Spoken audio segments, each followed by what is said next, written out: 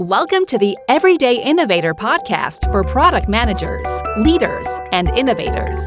Your host is Chad McAllister, helping you become a product master. Listen and get ready for higher performance, for the doctor is in. Hi, this is Chad, and this is where product leaders and managers make their move to product masters. We do that with practical knowledge that leads to more influence, and with influence, we get more confidence too. And then we do that so we can create products that our customers love. That's why a lot of us actually love product management, is because we get to create something new that others value. Now, my guest is going to talk about innovation and how companies need to be more effective in their innovation efforts. And he does that with a 5-step process. You'll hear the details in the discussion, but the 5 steps are called sourcing, curation, discovery, incubation, and transition. He created this process as an Army colonel and former director of Army's Rapid Equipping Force, where he deployed a record 170 new products. He was leading innovation in the challenging environments of Iraq and Afghanistan battlefields. Wow. Now he's improving innovation effectiveness in companies, and his name is Pete Newell. He's also working with Steve Blank on a book to capture and share innovation process. But before that book is published, you can get the key insights now just by listening to the discussion.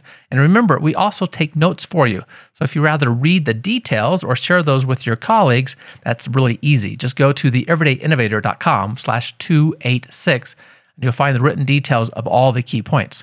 Also, I asked him another question that did not make it into the interview, but you'll find his response written in the show notes for this episode. That question was, are there changes you are making to your innovation process for using it during crisis times, right? During this time of crisis that we've been through because of COVID. And for his answer, just go to theeverydayinnovator.com/286. It's part of that written summary that we provide on everything we talked about. Now, let's talk with Pete. Pete, thanks so much for joining the Everyday Innovators. Hey, thanks so much for the invite. Absolutely. Glad we got connected. This came about because I was seeking a connection to Steve Blank, and you and him have been doing a lot of work together. So very glad we can talk as well.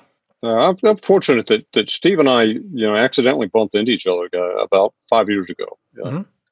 We've been closely entwined around the subject of innovation and entrepreneurship ever since. Excellent. It's a good group to be a part of, I'm sure, the people that you get to help and that you get to work with. And speaking of innovation, I would like to dive into what your innovation process looks like, and so we can all learn from that. Awesome. And we'll think a little bit, too. I'll ask you a question later about how that kind of applies during a time of crisis, as many people, we're all living through now. Sure. First, it would be useful just to get grounded. There's lots of definitions of innovation. How do you think about innovation?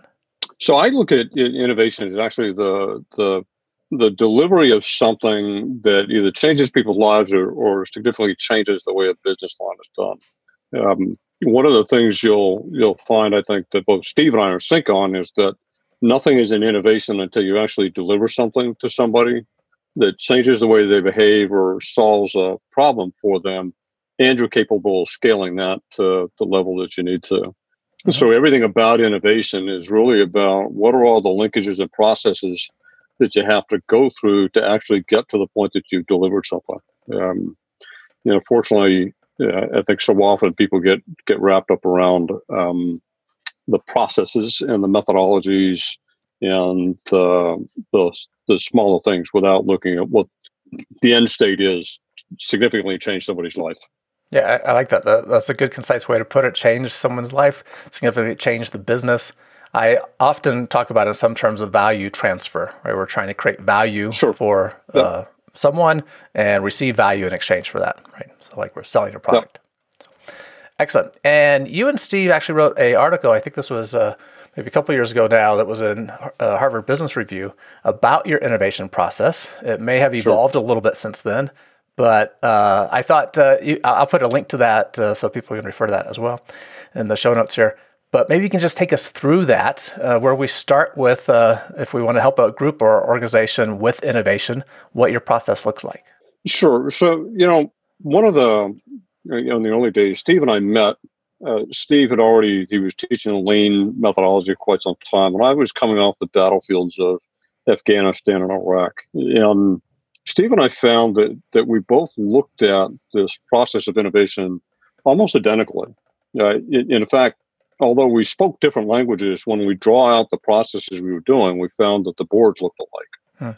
as we spent time together and as we've actually worked with large enterprise organizations and actually solve some things, we realize that there is a process which has 5 distinct stages, and that as time has gone on, there is what we would call an operating system that allows all the different methodologies and decision points and data and things to be connected, so you can actually ensure an adequate throughput of the 5 stages in order to ensure that you always have something innovative coming out the far end.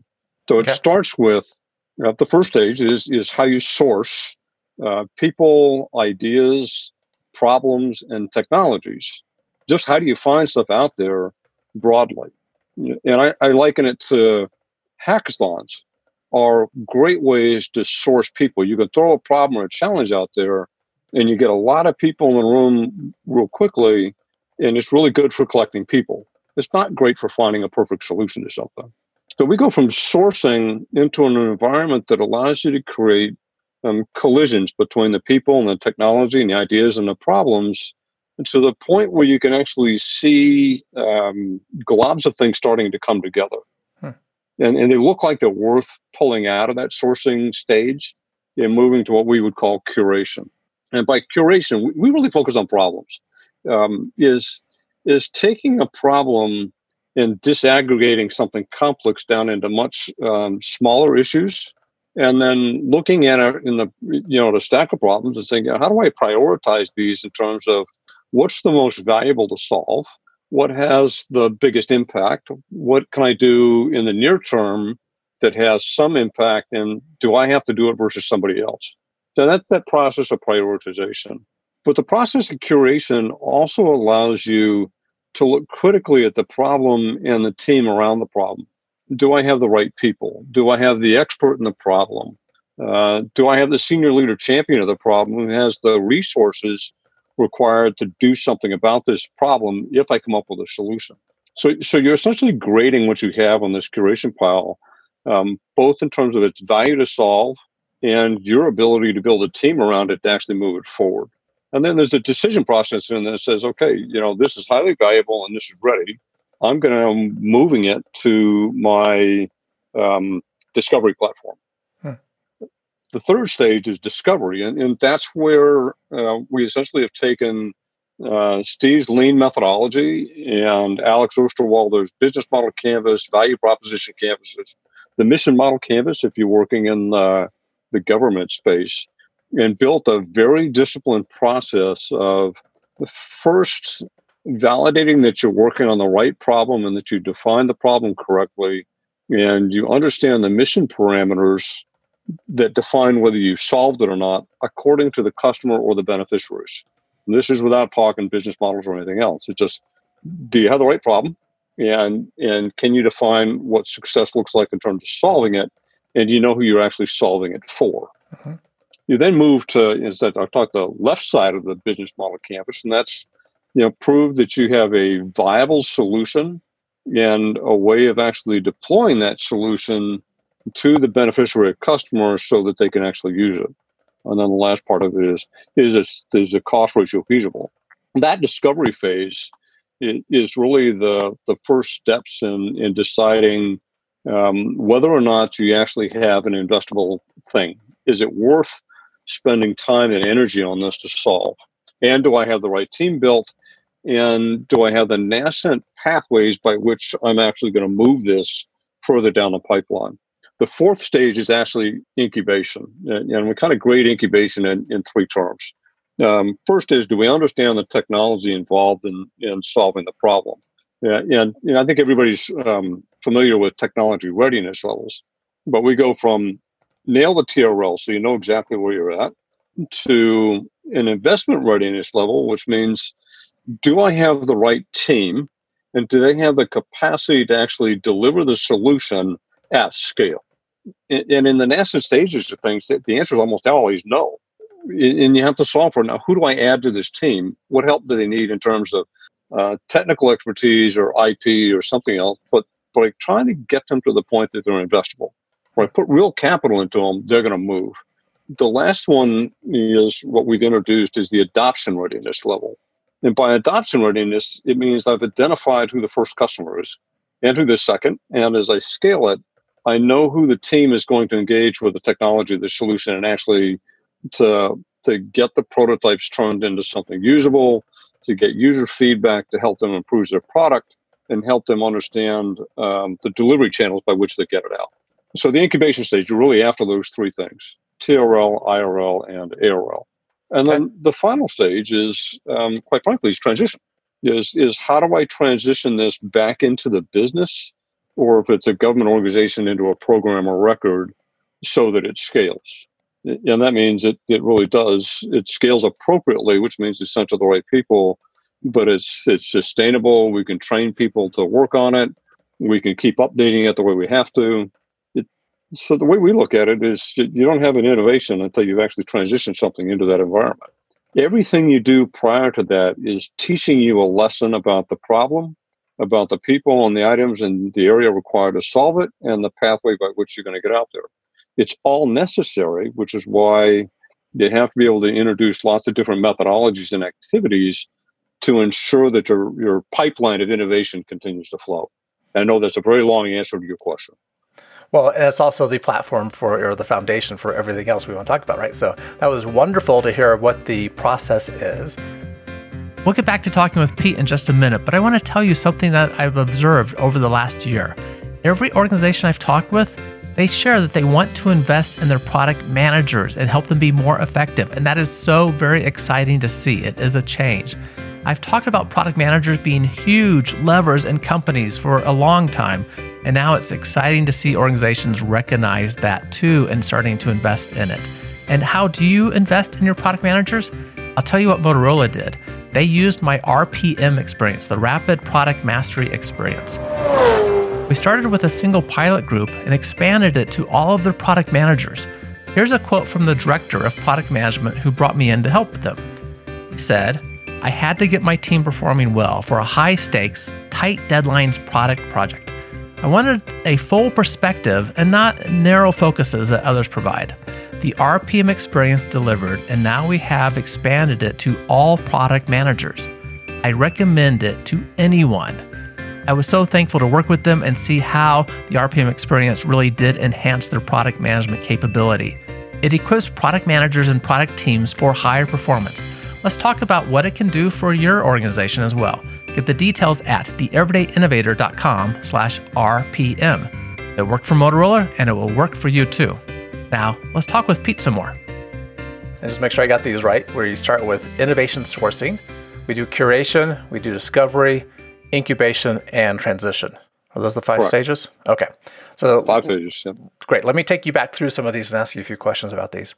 So the sourcing is coming up with the ideas, looking at the people that are involved, right, gathering them, the problems, the technology, kind of the resources available. And you mentioned hackathons as one tool for this. Are there other tools that you find that are, and let me give you context. Let's say it's an organization that is new to it. They all say that innovation is important, right? But let's say it's an organization that is new to trying to embrace some kind of methodology that they can repeat. And maybe they say, okay, maybe we'll do a once a year hackathon and we'll start there. What are some other things that they might do to source innovation? So I think one hackathons is interesting in terms of sourcing people, and just either whether it's inside the organization or externally. Having a team of folks that actively trained to source problems. That one of the tools that my company actually built, as we saw this as an issue, was what we call a problem sourcing seminar, where we teach people how to go into their organizations in a very disciplined manner and pull out the information needed to create a viable problem and actually grade them in terms of whether they're worth moving along. So problem sourcing seminars, or the ability to source problems, is critical to this. And I would say anybody who's involved in entrepreneurship centers that's looking at tech and tech scouting, going to conventions and places, anywhere that gives you an opportunity to actually talk to people about what they're working on or about what their problems are, is an opportunity to collect things. Yep. The question is, when you collect all that stuff from multiple places, what do you do with it? Mm-hmm. And that seems to be really hard for people is, now what do? I have the data, but I don't know what analysis I'm supposed to do that produces a product that allows somebody in my organization to make a decision about what goes next. Mm-hmm. Okay. So, for example, in an organization, one place we might source problems from would be if we have good relationships with the salespeople, right? So this audience is product managers. And ideally, the salespeople are out there listening for problems and hopefully engaging us some of the time. So we might hear problems straight from the customer. We might also have employees that are interacting with the customers or just seeing problems in the business, and they're the ones saying, hey, here's a problem that we need some help. So we have these ideas, and now we need to do something with them. And is that where the curation takes effect, is we're trying to organize the problems or insights or ideas in a manner that now we can take action on them? I think that it's kind of a little longer process, but yes, that's essentially correct. And let me give you the scenario. Great. We can often take a series of problems from an organization. Let's take a government organization because they're the hardest sometimes. I can take a really hard government problem and have a team of people disaggregate it, which means boil it down to its most the smallest components we can, and look at the technologies associated with a problem. And kind of what we're looking for is if a component of a problem deals with a technology that's rapidly changing, which means every 6 months it changes, we can almost guarantee that the basis for that problem will change before you solve it, which means once you deliver a solution, it'll be obsolete. And those are the types of relationships we're trying to define in this process.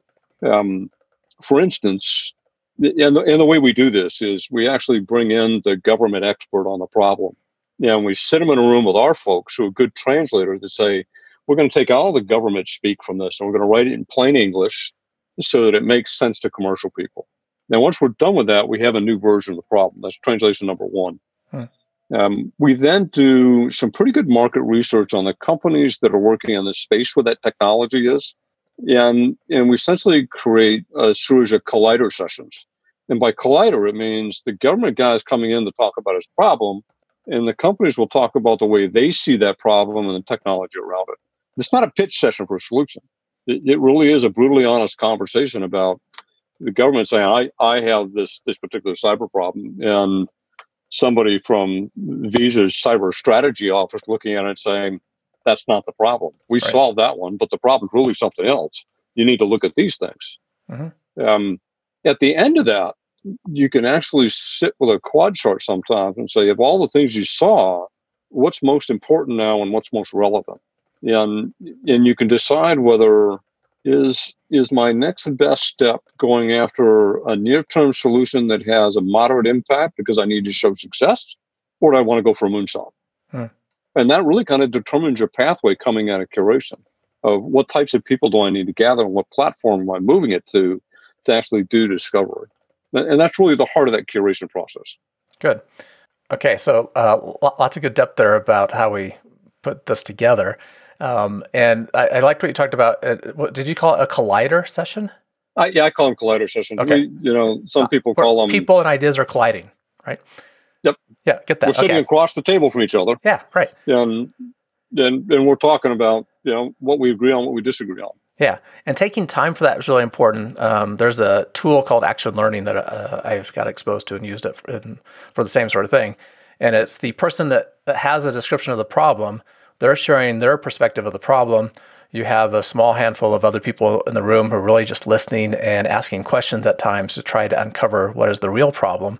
And we often end up in a different place than we start, right? Because the problem wasn't framed in a way that is actually solving, as you said, the root issue. Yep. We're focused on something else. And even just going through that process, sometimes the problem unravels itself because we look at it properly.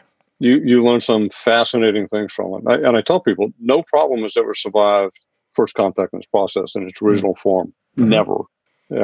Which tells you something about what happens in large organizations when they try and solve things without going through this process. It's almost guaranteed that they're expending energy trying to solve the wrong problem, or they're solving the right problem, but the process by which they do it takes so long that problem will change so significantly by the time they get there that it's no longer relevant. Right. which both of those things consume resources and assets that create what we call innovation exhaustion. It's a good phrase. Within this curation aspect, so fundamentally, I'm thinking about we're coming up with new ideas from multiple inputs, and now we're trying to decide what to do with these. And in my mind, one thing that's happening is we're trying to decide where's the best bet for our resources. Which problem do we run with? Which idea do we try to develop? Where do you have prioritization fitting into this? Is that in curation, or do you move into discovery and then try to do some prioritization exercise to figure out what to work on? It starts in curation. Okay. Because as you're looking at prioritization, it really comes down to, if I'm looking at 10 things, and 3 of those things are like, these are near term, they're more like incremental improvement to something. Mm-hmm. It doesn't mean that they're not value added, but there may be a specific team in my organization that handles that me as the innovation platform, I don't have to do that because a business unit, they can take this and run with it and they're good. There are other things that, depending on I'll call the risk acceptance of my organization, may be literally moonshots, or they may be highly impact in a very narrow sector, or they may be moderately impact in a much larger sector. But whatever way you look at those things, your prioritization tells you first, it helps you understand why you're working on what is the expected outcome. Mm-hmm. The second pass at it you want to look at is the quality of the team and the problem and the pathways that you have to move to the next step. For instance, I give you a problem for an example and say, if you were the problem owner of a cyber problem and you'd been in your job for 5 years and were the world's expert, and you'd actually an operator that knew this, I'd say that's a major positive. But if the next thing you said is, and I'm moving out of my job in 6 months, it's a major negative. Because in the middle of this project, you're going away. The same with your senior leaders, same with some of the other things. So you now have to look at those problems and say, you might have the most highest priority, best problem, but you don't have the best team wrapped around it, and you're not ready to move to the platform yet. Right. And if I moved you to the platform, you would consume resources and other things at a rate much greater than everyone else and still not achieve what you were after. Mm-hmm. So there's a second pass on prioritization that you have to go through before you start to consume your resources. You want the best, most ready things moving to the next step. That's how you ensure throughput through your innovation pipeline. Okay. All kinds of can of worms I could open up on that one too. But okay. The best, most ready things, I like how you position that. This does not always, as you said then, does not always mean necessarily the things that might be in the long run best for the organization. It's the things that create the most value that we can accomplish right now, right? True. So one thing that comes up with organizations, we seem to all have this problem. We have project envy in some sense, that we always like to do more projects, get these things created. And then we look around and all of a sudden we have all of our people working on 10 things at one time and hardly anything is getting done, right?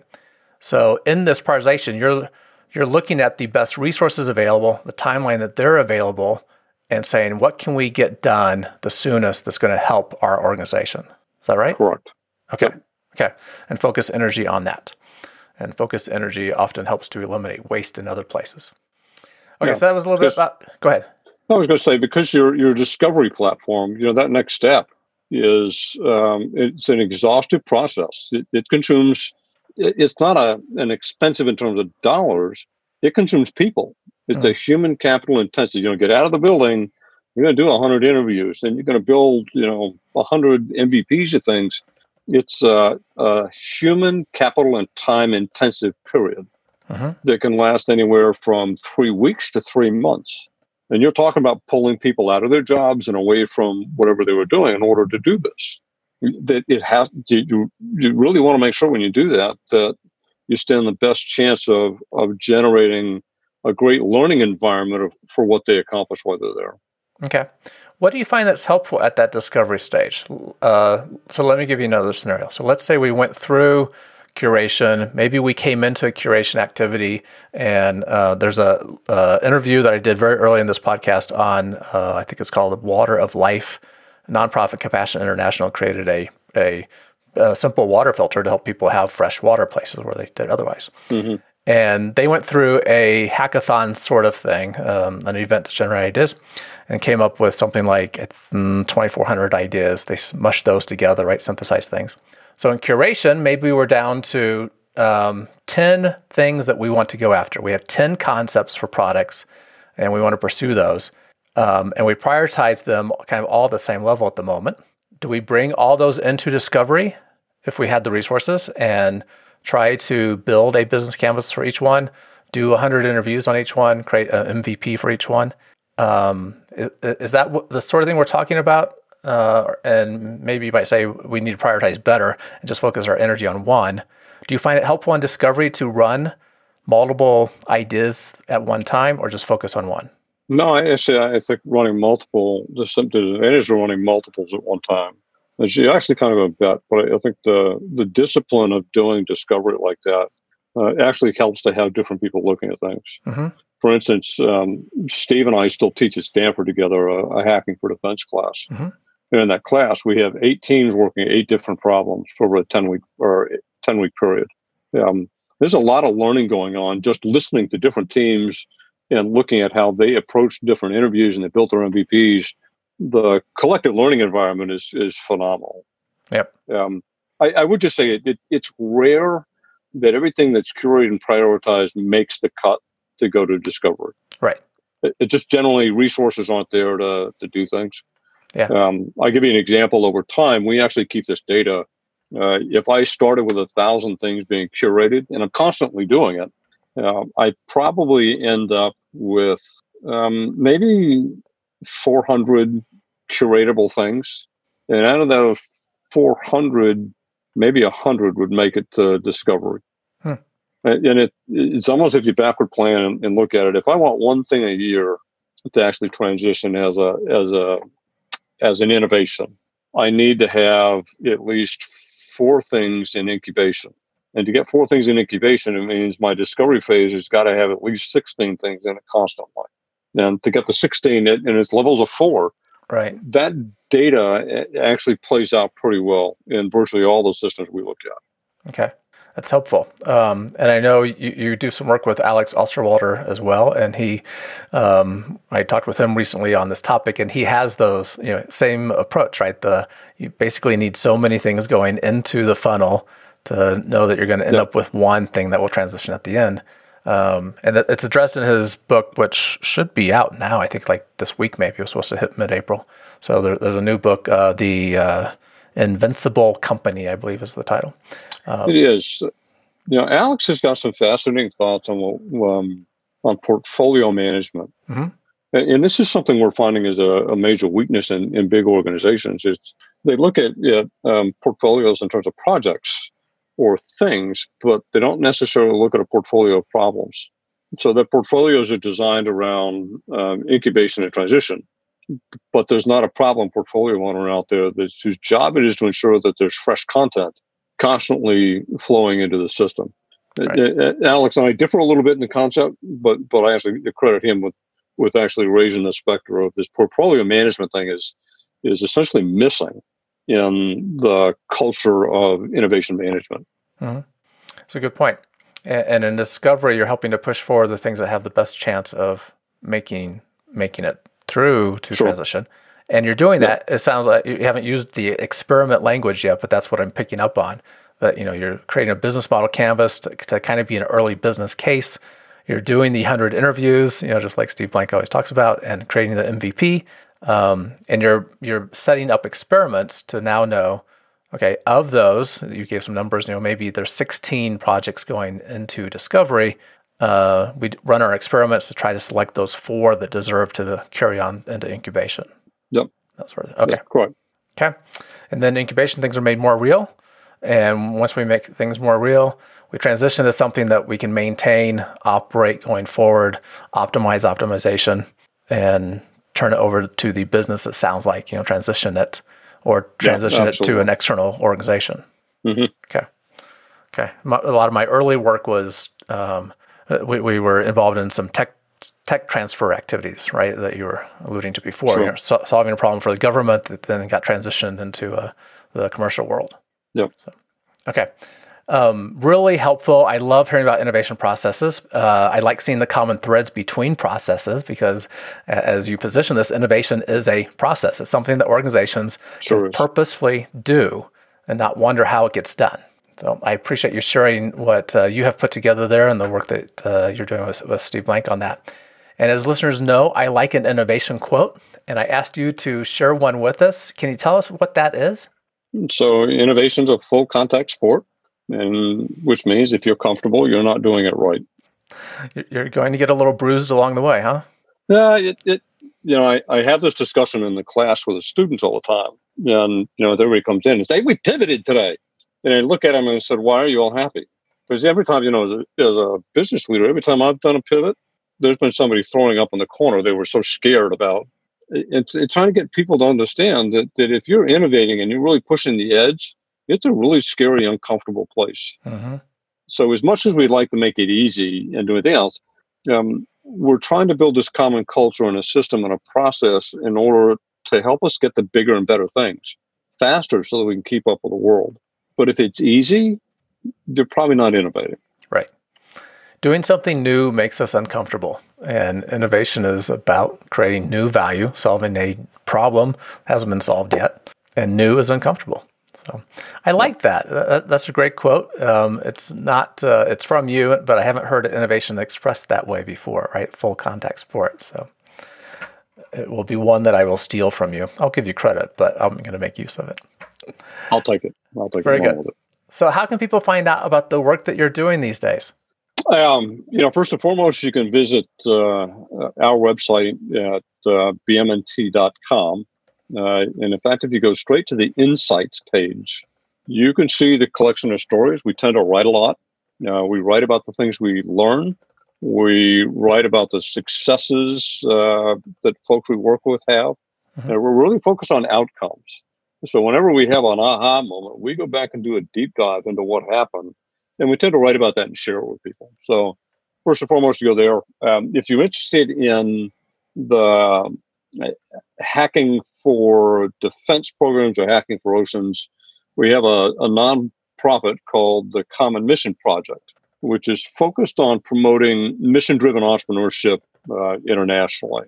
And the Common Mission Project actually houses hacking for defense and our academic programs and some other things. And you can find them at commonmission.us. Okay. The two places that's a starting point. You can always find me on LinkedIn, and you can find our articles, kind of proliferating between Harvard Business Review and Inc. and Forbes and lots of other places. Excellent. And you talked about the Common Mission Project and the hacking for activities, right? So hacking for defense, hacking for, is there entrepreneurship? Oceans. Ocean, okay. Energy, diplomacy, pick your issue. Yep. And this is an effort that you're spreading out to universities. So there's a number of universities teaching these programs now, correct? Sure. There were 30 universities in the United States who taught hacking for defense this year. It was taught in 4 in the United Kingdom. I think next year it'll be 40 in the United States, 7 in the United Kingdom. We have 2 universities on the West Coast teaching hacking for oceans this year. And then there's a couple of what I would call cross-domain platforms. James Madison University of Virginia teaches hacking for defense, hacking for diplomacy, and a couple of other things kind of combined for their students. We are discussing with the Department of Homeland Security, piloting a hacking for the Homeland Security to start next fall. We hope to see that one come together here in the next couple of weeks, and we'll see where it goes after that. But the cool part is we have a network of 60 or 70 universities and instructors and mentors and alumni and other folks who now understand this common methodology, who are working closely with students who are proliferating different companies and businesses and the government who now speak a common language for innovation. Right. And I really appreciate that, the work that you've done to, in a very real sense, give back to the community, help spread the ideas, and take some of the mystery out of innovation that people often approach it with, that it's a process. And now there's lots of universities teaching the process and lots of people learning the process. Yep, absolutely. Thank you for that, Pete. I will put links to all that information in the show notes so listeners can find that easily. And I very much appreciate you being part of the podcast. No, thank you. Appreciate it. Thanks again for listening to The Everyday Innovator. This is where product managers become product masters. We do that with practical knowledge, influence, and confidence, and you can get all that right here. To get a summary of everything that Pete just shared with us, go to theeverydayinnovator.com/268. The best thing that you can do to help support this podcast is just to tell other product managers and innovators about it. A great way of doing that is sharing those show notes. If you hear something that's of interest to you, send that link on over to them. Again, that link for this one is theeverydayinnovator.com/268. As always, keep innovating. Thank you for listening to The Everyday Innovator, which teaches product managers to become product masters. For more resources, please visit theeverydayinnovator.com.